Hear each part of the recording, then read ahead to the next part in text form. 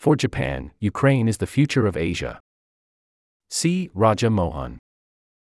Tokyo has abandoned decades of passivity and become a global strategic actor.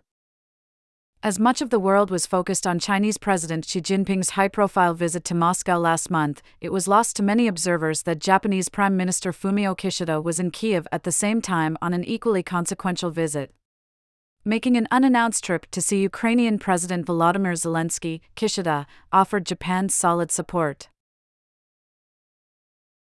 C. Raja Mohan is a columnist at Foreign Policy, a senior fellow at the Asia Society Policy Institute, and a former member of India's National Security Advisory Board. Twitter, @MohanSiraja.